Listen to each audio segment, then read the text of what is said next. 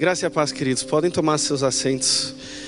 Sou o pastor Homero, casado com a Débora. Vou mostrar para vocês a minha família agora. Nós temos 2 filhos, o Atos e a Eide. E a minha esposa está grávida. Vim do Oriente Médio para cá para estar com vocês apenas aí por 4 dias.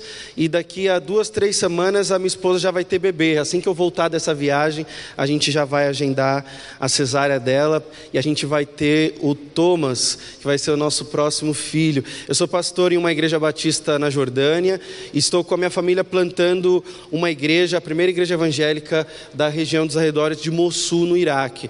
E eu vou compartilhar um pouquinho com vocês de tudo que o Senhor está fazendo nesse momento no Oriente Médio. Nós saímos do Brasil há 4 anos e meio atrás para servir a igreja sofredora. Eu sou diretor da Mais no Oriente Médio, missão e apoio à igreja sofredora. A gente está com o stand lá embaixo. Você vai encontrar livros da organização aqui na livraria para vender, mas também diversos produtos da organização nas bases que a gente tem ao redor do mundo, onde a gente desenvolve projetos na área de desenvolvimento comunitário para socorrer os nossos irmãos e irmãs que estão sofrendo por causa de sua fé. Eu quero só mencionar esse produto. A gente tem uma cooperativa na Jordânia com mulheres refugiadas. São cristãs iraquianas que perderam tudo no Iraque, no meio da perseguição do Estado Islâmico, e foram para a Jordânia com suas famílias sem nada, e tudo por causa da fé em Jesus. E a gente começou um projeto com elas. A minha esposa coordena esse trabalho que a gente tem. A gente tem 12 projetos hoje com os refugiados na Jordânia. Um deles é essa cooperativa. Elas fazem peças como essas. A gente vende ao redor do mundo e 100% do valor é repartido entre essas mulheres. Então, se você for lá no stand hoje, você vai encontrar peças feitas por essas refugiadas. Não me deixe voltar para a Jordânia com nenhuma peça. Para a glória de Deus, eu trouxe umas 2 malas. O pessoal lá do stand já me falou que já vendeu quase tudo. Eu acho que a gente tem só um camelinho que as mulheres fizeram. Então, se você correr depois, talvez você consiga pegar. Mas a gente tem vários projetos em andamento. A gente faz um evento anual que é a Semana Missionária. A gente recebe voluntários do mundo todo. E eu quero que você assista um vídeo para você ver um pouquinho as diferentes ações que a gente tem com os refugiados lá, com a igreja sofredora, e para você ficar com um gostinho na boca para vir à Jordânia para servir com a gente. Nós já recebemos a doutora Estela e o Cleverson. O Cleverson está hoje no Canadá, que são membros aqui da PIB. Em breve a gente vai receber o pastor Pascoal, eu tenho certeza, lá no Oriente Médio, para estar com a gente no Iraque. E o pastor Tiago também não vai conseguir fugir da gente. Logo ele vai estar com a gente na Jordânia também. E eu quero convidar você para ser o próximo a estar com a gente lá. Então assista o vídeo, veja um pouquinho do nosso ministério e vem servir com a gente lá no Oriente Médio. Glória a Deus. Quem vai ser o próximo aí Oriente Médio aqui? Levanta a mão. Tem uns corajosos aí que levantaram. Você pode visitar a gente em qualquer momento do ano. A gente tem uma casa de hóspedes para receber voluntários. E foi assim que a gente recebeu alguns aqui, inclusive da PIB de Curitiba. Eu espero que você venha participar do nosso ministério lá. Caso você queira vir para a Semana Missionária, ela acontece no ano que vem agora, entre 4 a 14 de abril. Então é uma oportunidade de você servir ao Senhor e à igreja sofredora com gente do mundo todo. Pastor Pascoal, muito obrigado pelo privilégio para mim de estar aqui com vocês. Me sinto honrado de poder compartilhar o mesmo lugar em que o pastor Miguel Zuger compartilhou. É uma bênção para mim. Esse fim de semana foi muito especial até agora, mas o Senhor quer fazer algo nesse momento e quer ministrar ao meu coração e ao seu coração. Então abre comigo aí em João 10, nós vamos ler dos versos de 31 a 33 e depois um outro versículo ainda no capítulo 10 e depois alguns no capítulo 11. João 10 de 31 a 33, diz assim: novamente os judeus pegaram pedras para apedrejá-lo, mas Jesus lhes disse: eu lhes mostrei muitas boas obras da parte do Pai, por qual delas vocês querem me apedrejar? Responderam os judeus: não vamos apedrejá-lo por nenhuma boa obra, mas pela blasfêmia, porque você é um simples homem e se apresenta como Deus. Pula para o verso 39, diz assim: outra vez tentaram prendê-lo, mas ele se livrou das mãos deles.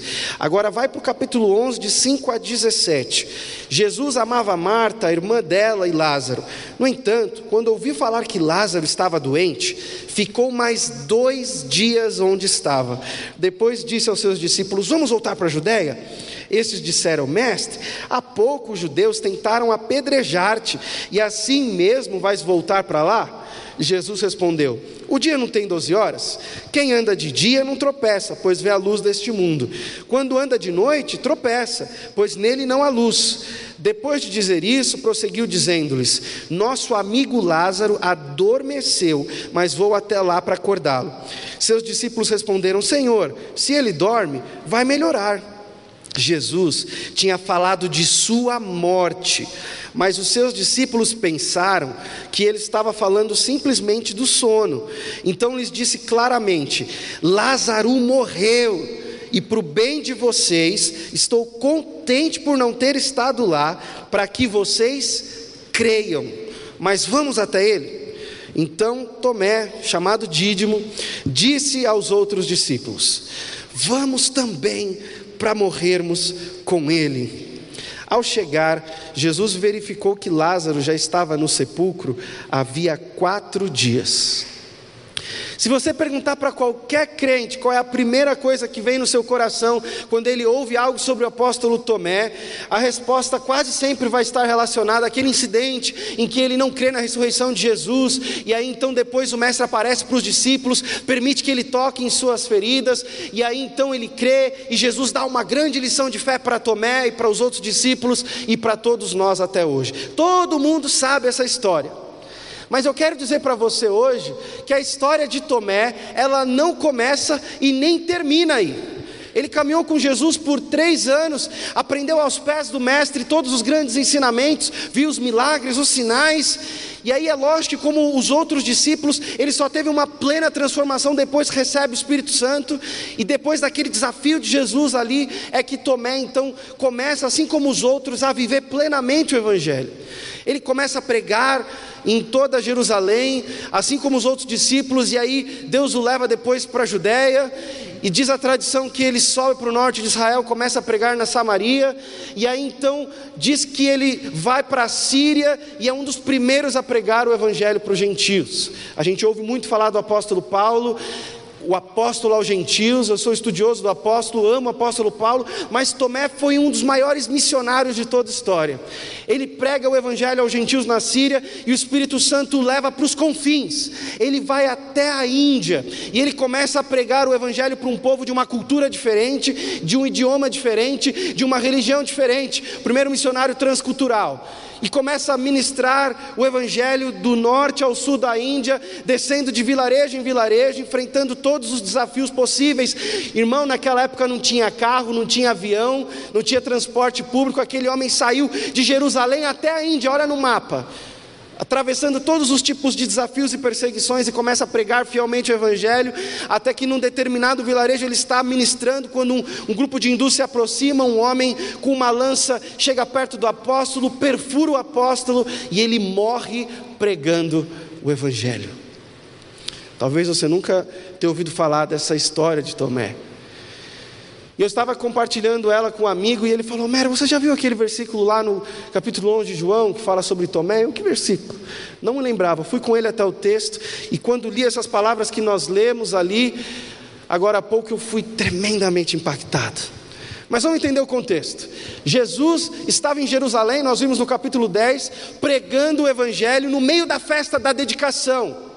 Ele ministra com ousadia o evangelho, de tal forma que aqueles homens ficam furiosos e queriam matá-lo. Diz o texto que ele foge e ele consegue escapar da mão dos fariseus. E se você fosse ler o capítulo todo, 10, você vai ver que ele desce os vales, ele atravessa o rio Jordão e se refugia do outro lado do rio. Se você for olhar no mapa, você vai ver que toda a região para além do rio Jordão é o que a gente chama hoje de Jordânia. Jesus foge por causa da pregação do evangelho. Eu quero dizer para você que a Jordânia, que no Velho Testamento 3 das cidades refúgio ficavam lá do outro lado do rio, na Jordânia, desde os tempos de Jesus, continua sendo um lugar de refúgio para aqueles que fogem por causa da fé. São 3 milhões de refugiados na Jordânia.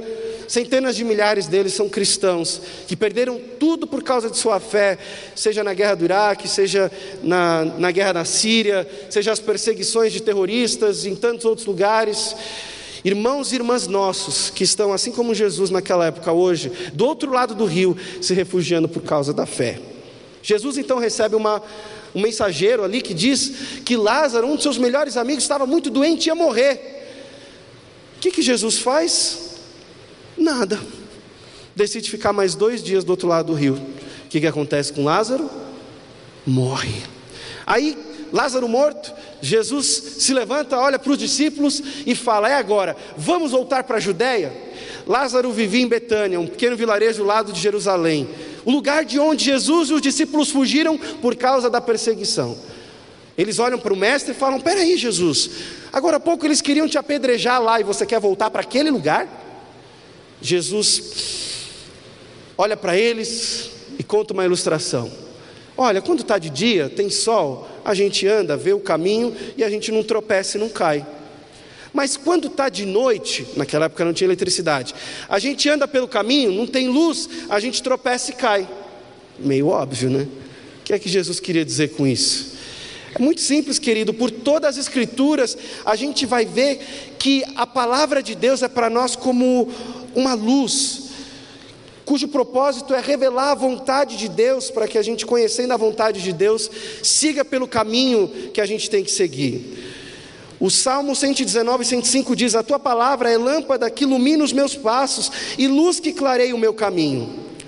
Jesus, Ele mesmo é a luz do mundo, Ele é a palavra, a vontade de Deus plenamente encarnada ali para a salvação do mundo. Ele diz em João 8,12: eu sou a luz do mundo, quem me segue nunca andará em trevas, mas terá a luz da vida. Jesus queria que os discípulos o seguissem, cumprissem com o querer dele, a vontade dele, que era a vontade do Pai, obedecessem a sua palavra. Por isso ele diz: olha, eu sou a luz, me segue.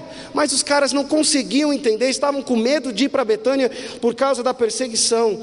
Então Jesus olha para eles e ele fala assim: olha, Lázaro morreu porque tinha um propósito, era para a glória de Deus, capítulo 11, verso 4, e para que vocês creiam no poder dele, capítulo 11, verso 15. Ou seja, Jesus queria que eles vissem a manifestação do poder de Deus por meio da ressurreição de Lázaro.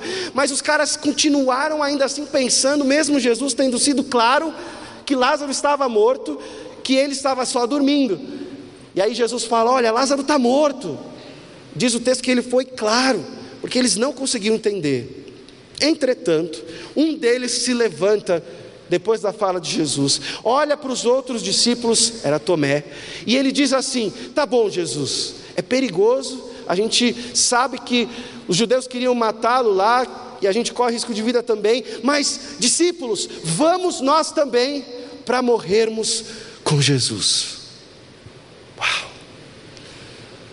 Quando eu li aquelas palavras, aquilo mexeu com o meu coração. A gente está chamando o nosso filho de Thomas, por causa dessa ministração. E quando eu olhei para a palavra, veio uma pergunta no meu coração, diante daquele testemunho de fidelidade de Tomé, que morreu no final de sua vida pregando o evangelho. Até que ponto eu e você estamos dispostos a fazer a vontade de Deus? E ela não saiu do meu coração, essa pergunta, e eu voltei para o texto e encontrei algumas respostas. A primeira delas entristeceu o meu coração, foi ver que existem algumas pessoas que só fazem a vontade de Deus quando lhes convém. É fácil de ver aqui, é só a gente comparar Jesus e os discípulos. O mestre tinha uma mensagem para pregar e não importavam as consequências, ele ia pregar essa mensagem. Ele foi lá em Jerusalém, no meio da festa da dedicação, onde estavam os fariseus, os saduceus, os zelotes, todos os religiosos de sua época, celebrando a festividade, e ele prega com ousadia. Aqueles homens queriam matá-lo, e ele chega para eles e fala: por quais boas obras vocês querem me matar? Eles respondem assim: Jesus, não é por causa das boas obras, é porque você que é mero homem se diz ser Deus. Olha que pregação ousada de Jesus, ao ponto daqueles homens entenderem a centralidade da mensagem do evangelho. Talvez, se a gente fizer um paralelo, você pegar aqui, vamos pegar o Miguel Zuger, ele mesmo. Vamos pegar o Miguel Zuger. A gente envia o Miguel Zuger, amado por essa igreja, desde 92, eu acho, né? Vindo aqui. A gente viu o Miguel Zuger lá na Arábia Saudita, lá em Meca, lá na Caaba, aquela caixa preta onde os muçulmanos ficam andando ao redor daquela caixa. A gente pede para o Miguel Zuger, durante o Ramadã, no meio da peregrinação dos muçulmanos, ele se levantar no meio da multidão ali e declarar em alta voz: Jesus é Deus. O que vai acontecer com ele? Eles vão matar ele, não é? Pois não é exatamente o que quase aconteceu com Jesus aqui? Pregou com ousadia, cumpriu a vontade de Deus. Já os discípulos, por outro lado, quando eles chegaram com Jesus lá do outro lado do rio, numa região de conforto, longe da perseguição, Jesus chega para eles e fala: ó, agora, vamos voltar para a Judéia? Peraí, Jesus, como assim? Agora há pouco eles queriam te apedrejar e você quer voltar para lá? Você está maluco? Você quer morrer? Você quer que a gente morra? Eles queriam um evangelho fácil, sem sacrifício, sem riscos, sem sofrimento, sem perseguição, sem esforço. E quantas vezes hoje, muitos de nós, agimos exatamente igual. Queremos o evangelho da bênção, da vitória, da prosperidade, da alegria. Quando está tudo bem na nossa vida, a gente dá glória a Deus. Mas a gente não quer o evangelho que Jesus diz: bem-aventurados são os perseguidos. Quando Paulo fala: se você quiser viver piedosamente Cristo Jesus, será perseguido. Aquele evangelho de orar pelos inimigos, de perdoar aqueles que nos ofendem, esse a gente fala: peraí, Jesus, só quando convém. Agora eu quero contar a história da igreja iraquiana. Coloca a primeira foto, por favor. Que é uma igreja que vive não só o evangelho quando convém, mas que fielmente durante séculos e séculos tem mantido a sua fé. Olha a imagem dessa primeira igreja. Essa igreja é uma igreja em Karakosh, um vilarejo aos arredores de Mossul. Era a maior igreja de toda a região. O Estado Islâmico passou a usar essa igreja em 2014 como base militar. E quando eles entenderam que iam perder o conflito contra a coalizão, eles explodiram a igreja. Porque se eles não podiam usar aquele lugar, os cristãos também não poderiam. Pode passar, por favor. Haviam 125 mil cristãos morando naquela região. E quando os terroristas chegaram, eles tiveram que tomar uma decisão: se eles se tornariam muçulmanos, continuariam a ficar nas suas casas, com seus trabalhos, tudo muito bem, ou eles pagariam uma taxa, a jizya, para os muçulmanos terroristas, para viver debaixo do califado, mas debaixo da opressão daqueles homens, correndo o risco de suas filhas serem sequestradas, abusadas, deles serem mortos. Ou a terceira opção era eles fugirem, deixarem suas casas, carros, bens, que construíram toda a sua história, toda a sua vida, porque eram professores, trabalhadores, eram gente como eu e você, que lutou para conquistar as coisas que tinha, mas iam ter que deixar tudo para trás para ficar com Jesus. 125 mil cristãos fugiram, ficaram com Jesus e perderam tudo. Foram para o Líbano, para a Turquia, para o Iraque, no Kurdistão, para a Jordânia.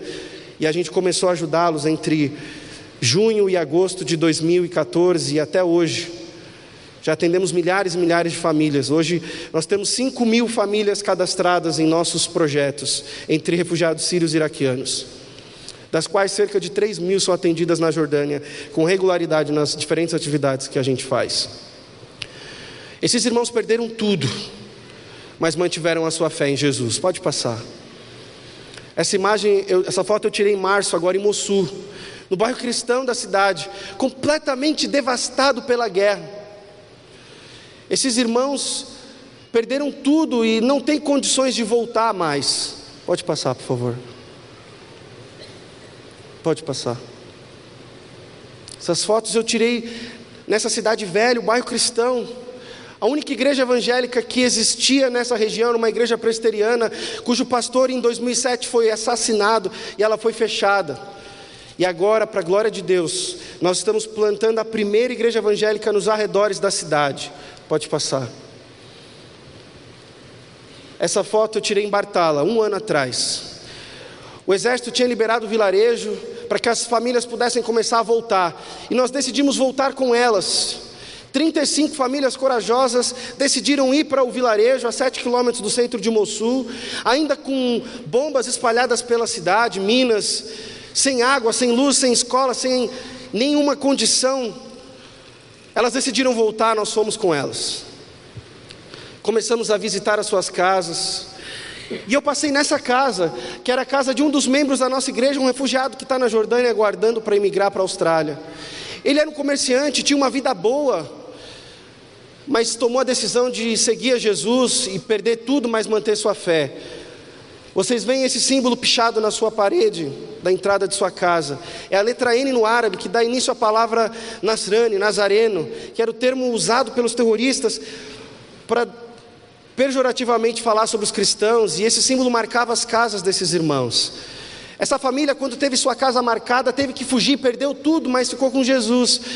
Vive agora na miséria da Jordânia, mas quando eu cheguei ali no vilarejo deles e fui até a casa, eu encontrei a casa nesse estado.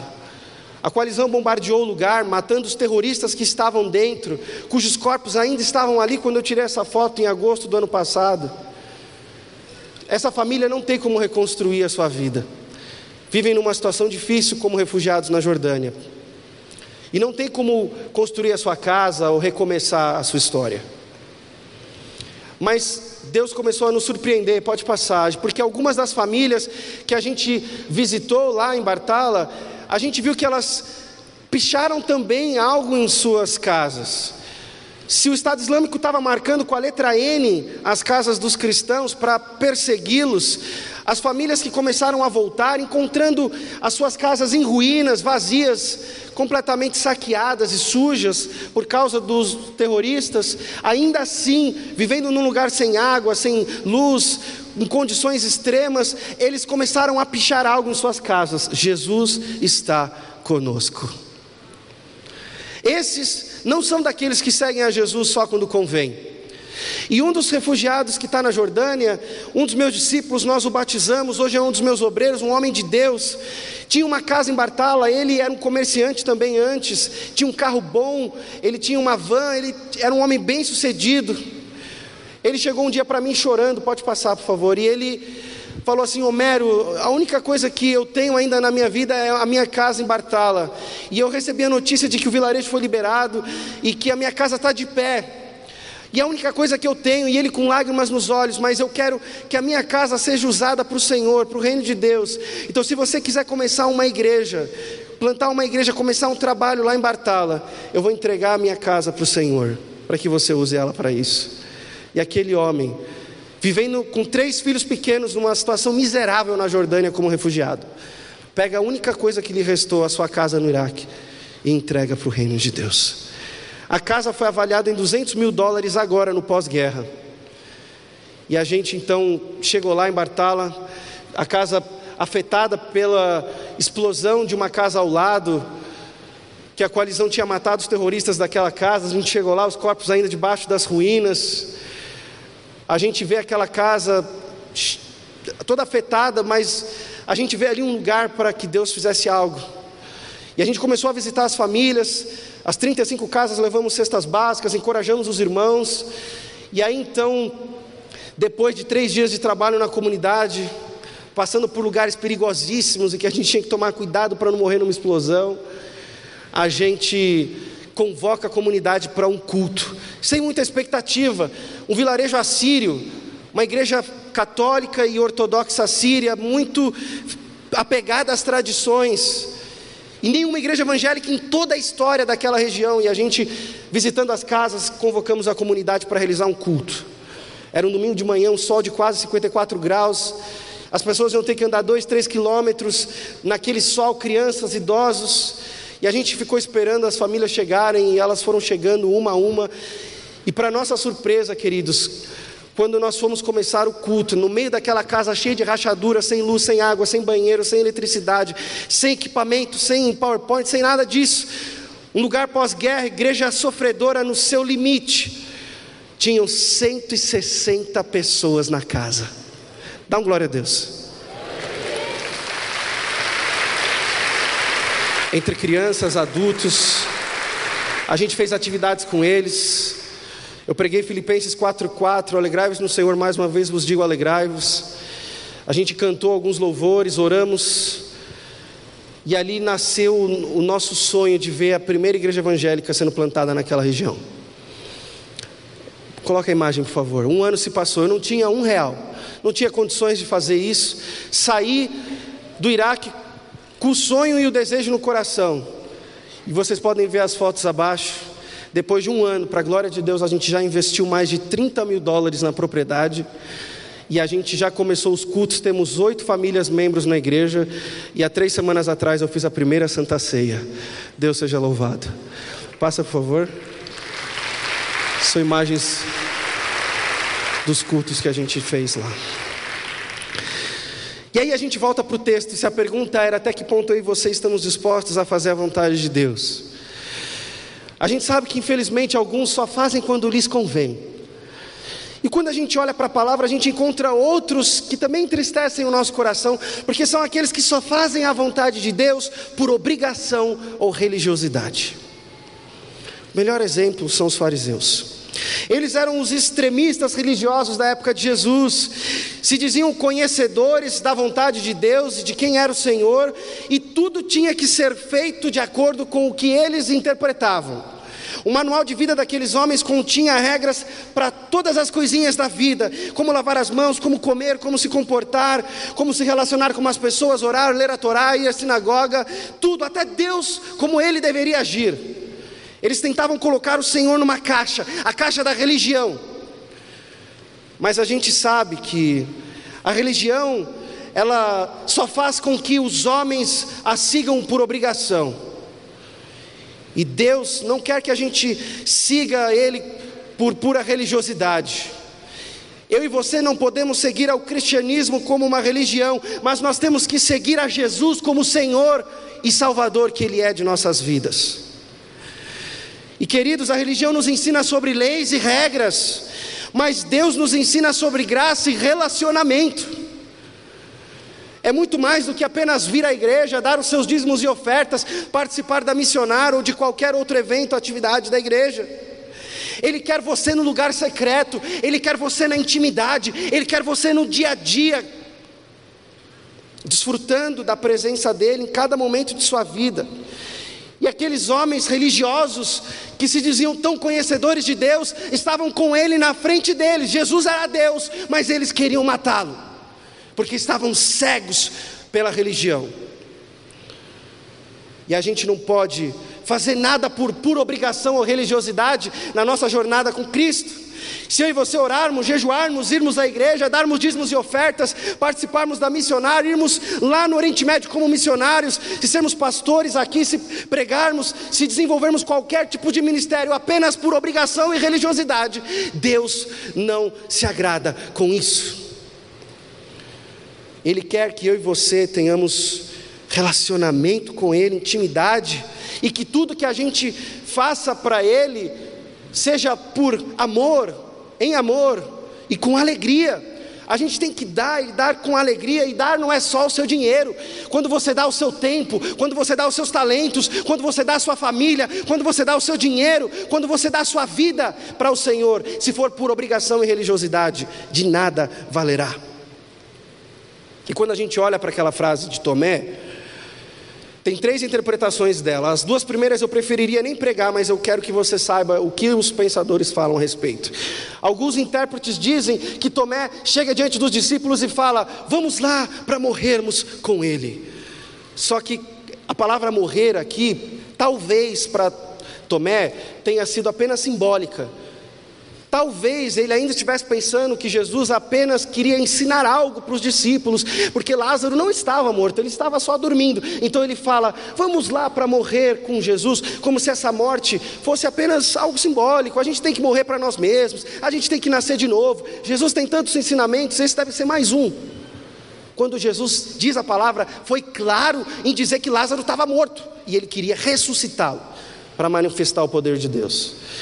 Quantas vezes a gente faz igual. Jesus fala com a gente por meio da sua palavra, Ele fala em oração, Ele fala na pregação, Ele usa a música, Ele usa o amigo, Ele ministra aos nossos corações, mas a gente está cego pelos nossos entendimentos e não consegue entender a vontade de Deus. Quantas vezes a gente faz isso, queridos irmãos? Alguns intérpretes dizem que Tomé, a segunda interpretação é de que teria sido sarcástico. Vamos lá para morrer com Jesus. Ele é o mestre, a gente já falou que é perigoso, mas ele ainda assim quer ir, então vamos lá, né? Quem manda pode, quem pode obedece, eu não sei como que é, uma coisa assim, né? Quem pode, mano, não sei uma coisa assim, vocês sabem aí. Então vamos lá. Mais um culto, né? Aquele tipo de crente, né? Mais um missionário que não para de falar. Mais uma vez apelo financeiro. Mais um evento. Pô, acabou o missionário, já vai ter agora lá o evento dos músicos. Vou ter que vir de novo na igreja. Mas eu queria tanto assistir a final da Copa, mas vai ter culto, vai ter reunião de oração, vou ter que ir. Mas tem que orar todo dia, mas tem que ler a Bíblia todo dia, mas tem que pregar o Evangelho. Tem que dar o dízimo, né? É melhor eu fazer isso, porque senão as pessoas vão ficar me julgando, então eu vou lá na frente. E aí faz as coisas por obrigação, por religiosidade, como se Deus fosse se agradar desse ato. Quantas vezes a gente fez isso? Quantas vezes a gente falou, vamos lá morrer com Jesus, mas o nosso coração estava longe dele. Vamos lá fazer a vontade de Deus. Ou quantas vezes a gente se justificou dizendo assim, porque Deus me disse. E aí você vai e faz algo e fala, Deus me disse, mas na verdade era você mesmo que queria fazer isso. Só que para justificar, para não ficar mal na fita, você usa a linguagem espiritual, vamos lá, né? Vamos lá morrer com Jesus, mas é a tua vontade que você vai fazer. Agora, a terceira interpretação da frase de Tomé nos leva à última lição desse texto. Se a pergunta é até que ponto estamos dispostos a fazer a vontade de Deus, os intérpretes também dizem que Tomé, ele teria entendido sim o perigo da missão de voltar. Ele sabia dos riscos, mas ele amava Jesus a tal ponto que ele olha para os discípulos e é literal. E ele fala assim, vamos lá morrer com Jesus. E não era sarcástico, e não era simbólico, era a morte física mesmo. Uau!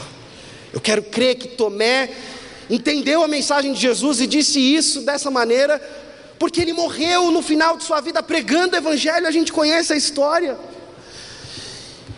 Vamos lá morrer com Jesus. Esse homem estava disposto a fazer a vontade de Deus até o fim. Existem alguns que estão dispostos a fazer a vontade de Deus até o fim. Não só quando convém, não só por obrigação ou religiosidade, mas até o fim. Jesus é o melhor exemplo para nós seguirmos. Ele disse em João 6,38, pois desci dos céus, não para fazer a minha vontade, mas para fazer a vontade daquele que me enviou. Então cada segundo, minuto, dia, hora, mês, ano da vida de Jesus, era para fazer a vontade de Deus. Tudo que ele queria fazer era a vontade do Pai. Ele diz assim em João 5,19, eu digo verdadeiramente que o Filho não pode fazer nada de si mesmo, só pode fazer o que vê o Pai fazer, porque o que o Pai faz, o Filho também faz. Então Jesus via Deus curando, ele curava. Jesus via Deus pregando, ele pregava. Jesus via Deus orando, ele orava. Era só o que o Pai fazia. Em João 4,34, a minha comida é fazer a vontade daquele que me enviou. Jesus só se satisfazia, só se sentia pleno, cheio, quando ele estava alimentado por fazer a vontade de Deus. Quando ele está no deserto, Satanás vai tentá-lo, fala, olha essa pedra aí, Jesus está com fome, transforma em pão. Jesus responde o quê? Nem só de pão verá o homem, mas de toda a palavra que sai da boca de Deus. Ou seja, a palavra, ela revela para mim e para você a vontade de Deus. E quando eu e você nos alimentamos da palavra e praticamos a palavra, nós estamos cheios e plenos. Agora tem muito crente hoje passando fome, porque vive tentando se alimentar com as coisas erradas, quando a única coisa que pode te satisfazer, irmão, é conhecer a palavra que revela a vontade de Deus e praticá-la. Nada mais. Por isso, quando Jesus estava no Getsemane, sabendo do sofrimento que viria a seguir, ele eleva os seus olhos para os céus, tendo sangrado, suado sangue, e diz assim no Getsemane, meu Pai, se for possível, afasta de mim este cálice. Jesus sabia o quanto iria sofrer por mim e por você, por causa dos nossos pecados. Ele iria carregar ali na cruz todo o pecado que eu e você cometemos. Jesus então, ainda assim, sabendo do sofrimento, antecipando a dor, diz assim: contudo, não seja como eu quero, mas sim como tu queres. E porque Jesus decidiu ir até o fim para fazer a vontade de Deus, o pastor Pascal está aqui hoje, o pastor Tiago está aqui hoje, eu estou aqui hoje, você está sentado nesse lugar. Você só está aqui porque Jesus decidiu ir até o fim para fazer a vontade de Deus por você. E se eu e você vamos desfrutar da eternidade, é porque Ele foi até o fim. E hoje existem milhares de irmãos e irmãs ao redor do mundo também decidindo ir até o fim por Jesus. Eu quero encerrar contando as histórias dos irmãos do Egito. Em abril do ano passado, coloca a foto por favor, um grupo de 35 irmãos estavam indo para um retiro de oração no interior do Egito, quando um grupo ligado ao Estado Islâmico os abordou no caminho e começou a atirar para matá-los. Naquela manhã, 28 cristãos morreram naquele incidente. Crianças, idosos, mulheres, jovens, que estavam indo para um retiro de oração buscar o Senhor. A minha esposa pegou o primeiro voo, foi para o Egito. A gente trabalha nesses 4 anos e meio lado a lado da igreja copta. Deus abriu tantas portas que eu tive encontro com o Papa Tauadros, o Papa da igreja copta. Deus fez grandes coisas nesses 4 anos e meio de ministério lá. E a gente sempre que vê martírios na igreja egípcia, a gente corre para chorar com aqueles irmãos. Ela foi até a igreja, pode colocar a imagem por favor, orou pelos líderes, encorajou aqueles irmãos e começou a ir de casa em casa, pode passar. E ela chegou numa casa e conheceu um pequeno menino, o John, na época com 5 anos, a mesma idade que estava o meu filho. O John estava brincando no corredor do ônibus quando começou o tiroteio e o pai dele tomou um tiro e morreu na hora. O pai dele era grande, caiu e o corpo morto do pai esmagou aquela criança. E aí os terroristas entraram no ônibus e começaram a executar os sobreviventes. Mas não mataram o pequeno João, porque ele estava escondido ali debaixo do corpo do pai morto. Sobreviveu por causa do pai. Eles mataram crianças, várias. Aí então a Débora foi numa outra casa e encontrou 5 crianças pequenas num tapete. Uma casa suja, velha. E aquelas 5 crianças estavam ali, pequenininhas, de alguns meses até 7, 8 anos de idade. E a Débora começa a brincar com as crianças. E as crianças começam a perguntar para ela onde que estavam o pai e a mãe, quando é que o papai e a mamãe iam voltar. Mas o pai e a mãe daquelas crianças, 2 jovens, foram assassinados naquele ônibus. Não vão voltar mais. Pode passar. A Débora visitou uma outra casa e ela conheceu a irmã Nádia, que está de vestido marrom ao lado dela. Ela é uma sobrevivente. Ela estava sentada no fundo do ônibus quando de repente começaram os tiros e ela começou a ver as pessoas sendo mortas. Eles entraram no ônibus, começaram a executar outras pessoas e a Nádia perdeu 8 de seus parentes. Ela viu o marido sendo assassinado, ela viu o filho sendo assassinado, ela viu a nora sendo assassinada, carregando no colo uma menina de 1 ano e 4 meses. Mataram a bebê também, e mataram outros 3 parentes dela que estavam no ônibus. Ela viu os 28 cristãos morrendo ali. Eles chegaram perto dela, eles deram um tiro na sua barriga e um tiro na sua coxa direita, e deixaram ela sangrando para morrer. E começaram a ir embora. A Nádia sangrando com dor, vendo aquele caos, aquela cena terrível, os terroristas fugindo, ela começa a chorar e a clamar pelo nome de Jesus. E ela dizia: Yeshua, Yeshua, Yeshua, Yeshua, Yeshua, sangrando, sentindo dores, vendo todos aqueles parentes mortos. A Nádia clamava: Jesus, Jesus, Jesus. De repente, Jesus aparece numa visão. Ela vê Jesus lá no começo do ônibus, com trajes brancos que brilhavam. E ela olhava para o mestre e ela gritava: Jesus, Jesus, Jesus. e ele começou a caminhar por cima daqueles corpos, indo em direção a Nádia. Ela olhava para ele: Jesus, Jesus, Jesus, e ele vinha se aproximando. Quando Jesus estava perto dela, ele olha para ela sentada, sangrando, em dores, os terroristas fugindo, sangue para todo lado, e Jesus olha para ela naquela cena caótica, e ele olha com amor, com compaixão, e diz assim: Nádia, tenha calma, eu estou aqui. Uma paz toma o controle da Nádia, como algo que ela nunca havia experimentado antes. Ela sangrava, mas a dor foi embora naquele momento, e era ela e Jesus.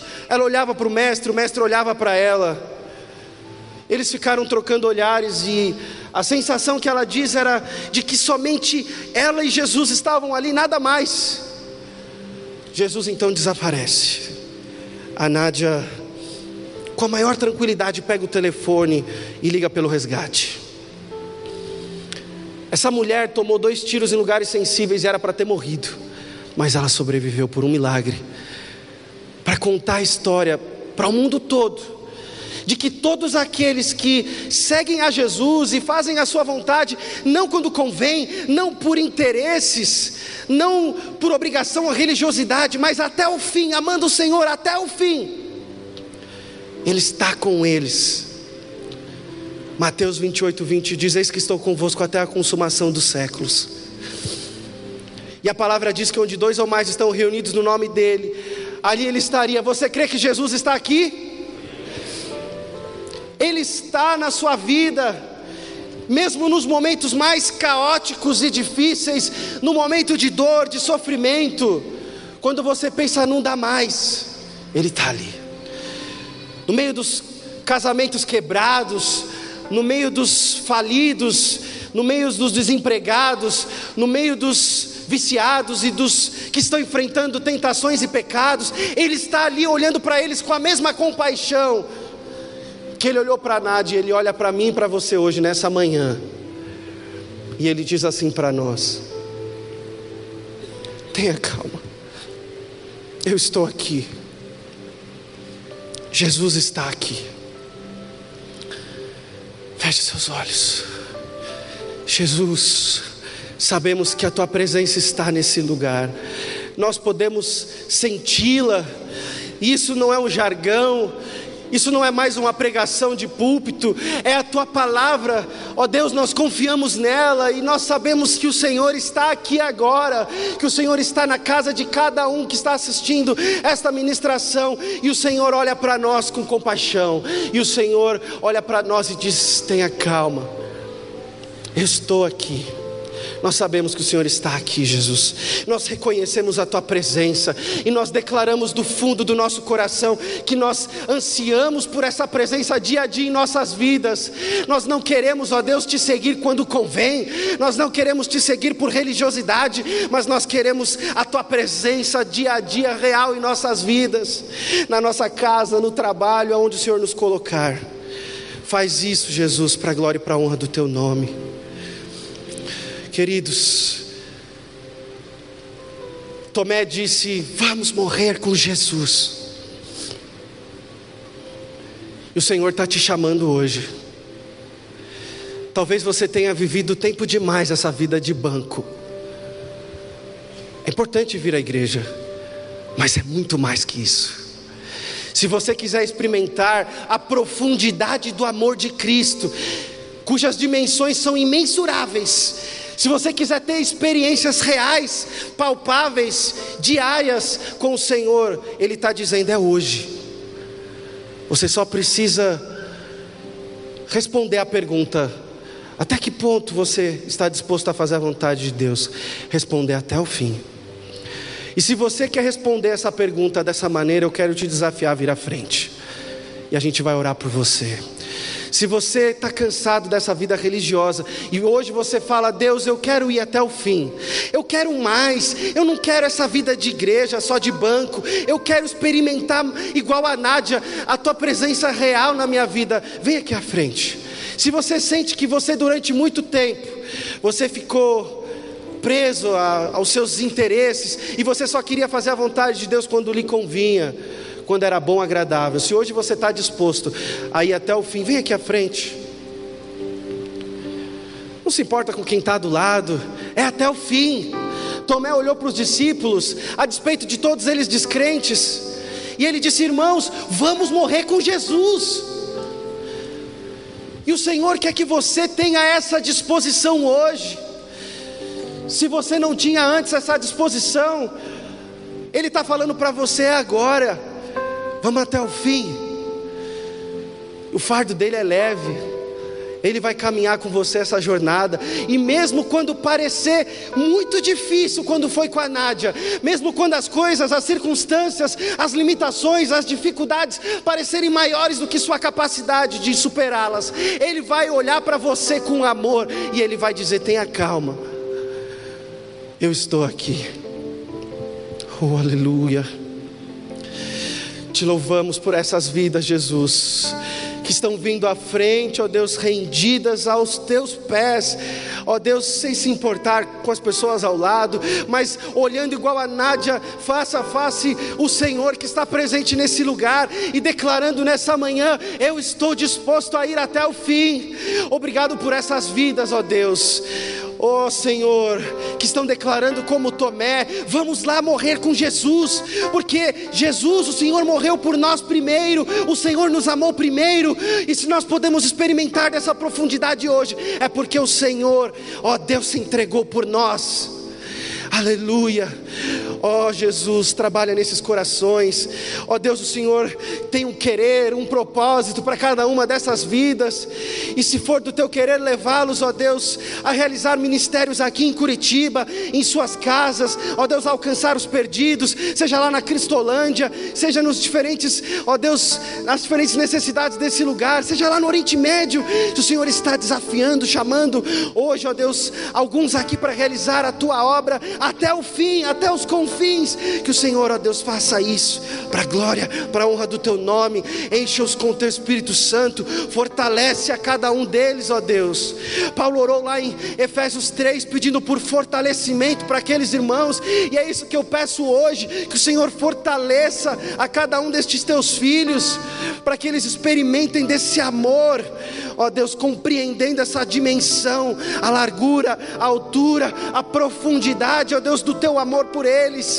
A tua vontade, ó Deus, é tão maravilhosa, maior do que pensamos ou imaginamos. Que ela seja feita na vida de cada um destes que estão vindo à frente, desejosos, ó Deus, de ver a tua vontade sendo realizada, não mais a deles, não mais construindo o próprio reino, as casas, ó Deus, as profissões, as famílias, mas construindo o teu reino, buscando o teu reino, ó Deus, crendo, confiando de que o resto virá, porque o Senhor está conosco. Aleluia. Deus os abençoe, queridos, em nome de Jesus. Amém.